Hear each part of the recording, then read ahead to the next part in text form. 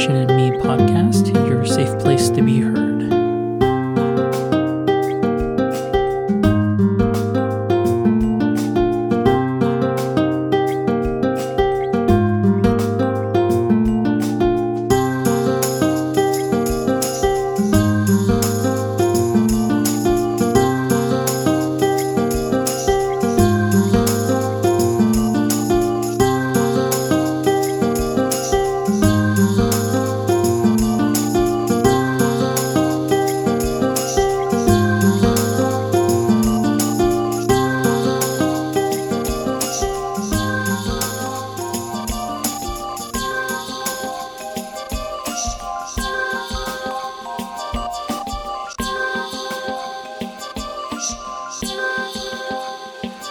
My name is Matt Cotter, and welcome to the Depression and Me podcast. As the title stresses, I have depression, and my hope for this recording is to help those that face a similar battle as I have and currently do. I'm not an expert in the sense that I've studied depression in depth and that I have a degree, but I hope by sharing some of my experiences I can help you find some comfort when dealing with this disease. Even though I have depression, calling it a disease still feels foreign to me, but that's exactly what it is, isn't it? It's like a cancer, but instead of killing you, it silently kills you from the inside out until there's some days all you feel like is there's a lifeless husk of your former self. Before I continue, I should mention that talking about depression doesn't make for a particularly uplifting discussion. It's sad because anyone who truly has depression will tell you that it never really truly leaves. It waits for the opportunity to find a thought to remind you of how meaningless you are. It loves to remind you that you're nothing to the people that you surround yourself with. It loves to tell you that the whispers you know people speak behind your back about you are nothing short of the truth, even when we have no evidence to show if those people are talking about you to begin with. For better or worse, my battle with depression has helped shape me into who I've become today. There's much I would have changed through the years if given the chance, but I'm relatively happy with where my feet have landed recently. I have a wonderful girlfriend, and I'm doing well in school. I've also recently got an internship working for what looks like an amazing company. Things look great, but there's still this cloud over my head that I cannot shake, and at any moment in time, it feels like it could just start randomly pouring.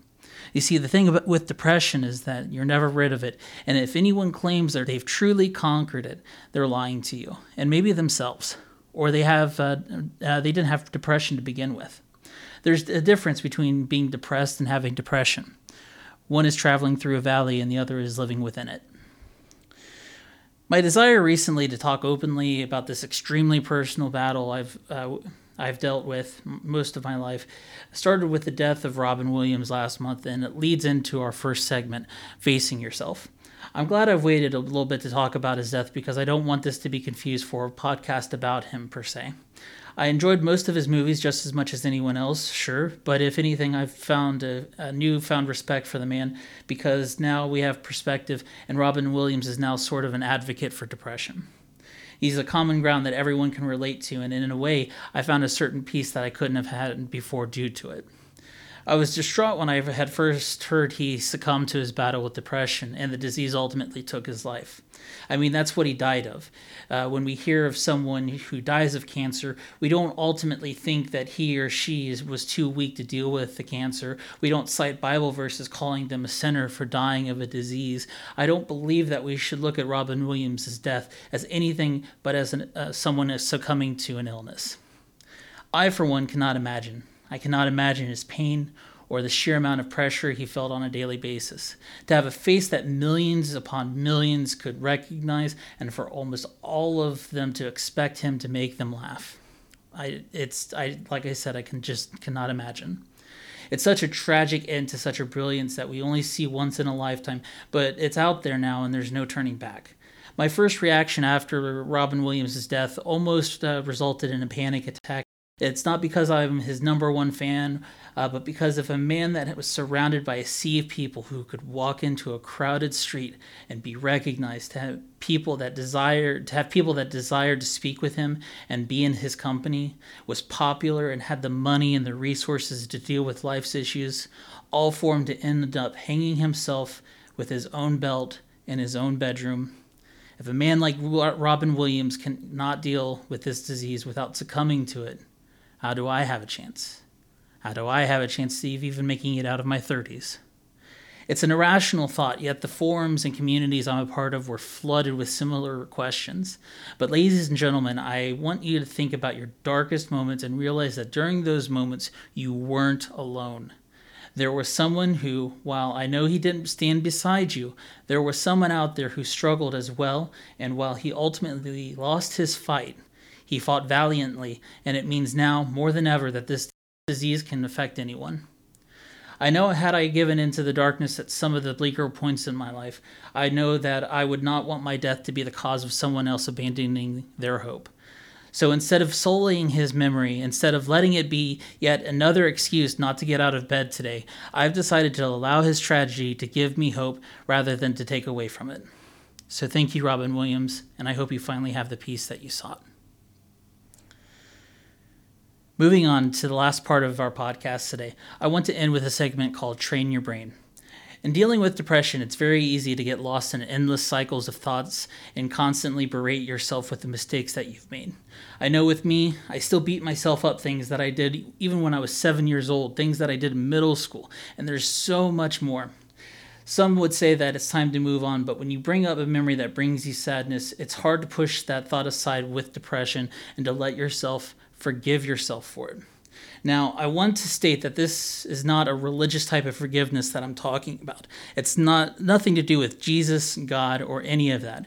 You'll never hear me advocate religion as a successful route for dealing with depression, although I'm sure there are a few out there that would attest to the latter. Regardless, though, this is about forgiving yourself for making that mistake.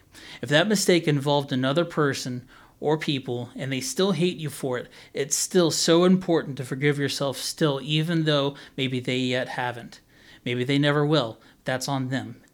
That's out of your control now, and in order to move on with your life, you have to tell yourself that you've learned from that mistake and that you're a better person now for it, because you can now move forward and do better not to repeat that mistake.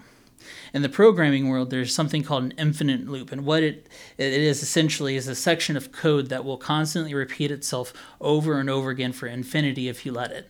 In this scenario, you're the programmer of your own mind, and it lies on you to break it. You have to train your brain to tell yourself that, hey, that mistake, I forgive myself. I was young. I wasn't seeking therapy back then. I wasn't asking for help. I wasn't being the person I wanted to be. I've said I was sorry. I've tried to make amends.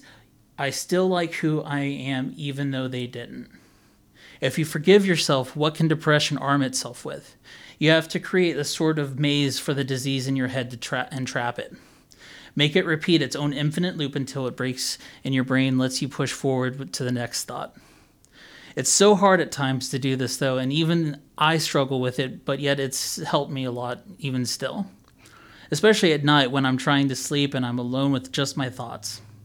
For our next podcast, we'll discuss strategies for sleeping better and working to keep those nasty thoughts at bay when they're all that we have to keep us company. Our time is at an end, my brothers and sisters. I hope this podcast has helped. I've realized talking openly and earnestly about this disease has helped me immensely, and I hope it's given you some comfort. If you'd like, feel free to hit me up on social media. I'm on Twitter at Virt, that's V-I-R-T. And please, if you feel you need help and you need to talk to someone right now, please call the suicide hotline at 1-800-273-8255. Stay strong, and best of luck to everyone.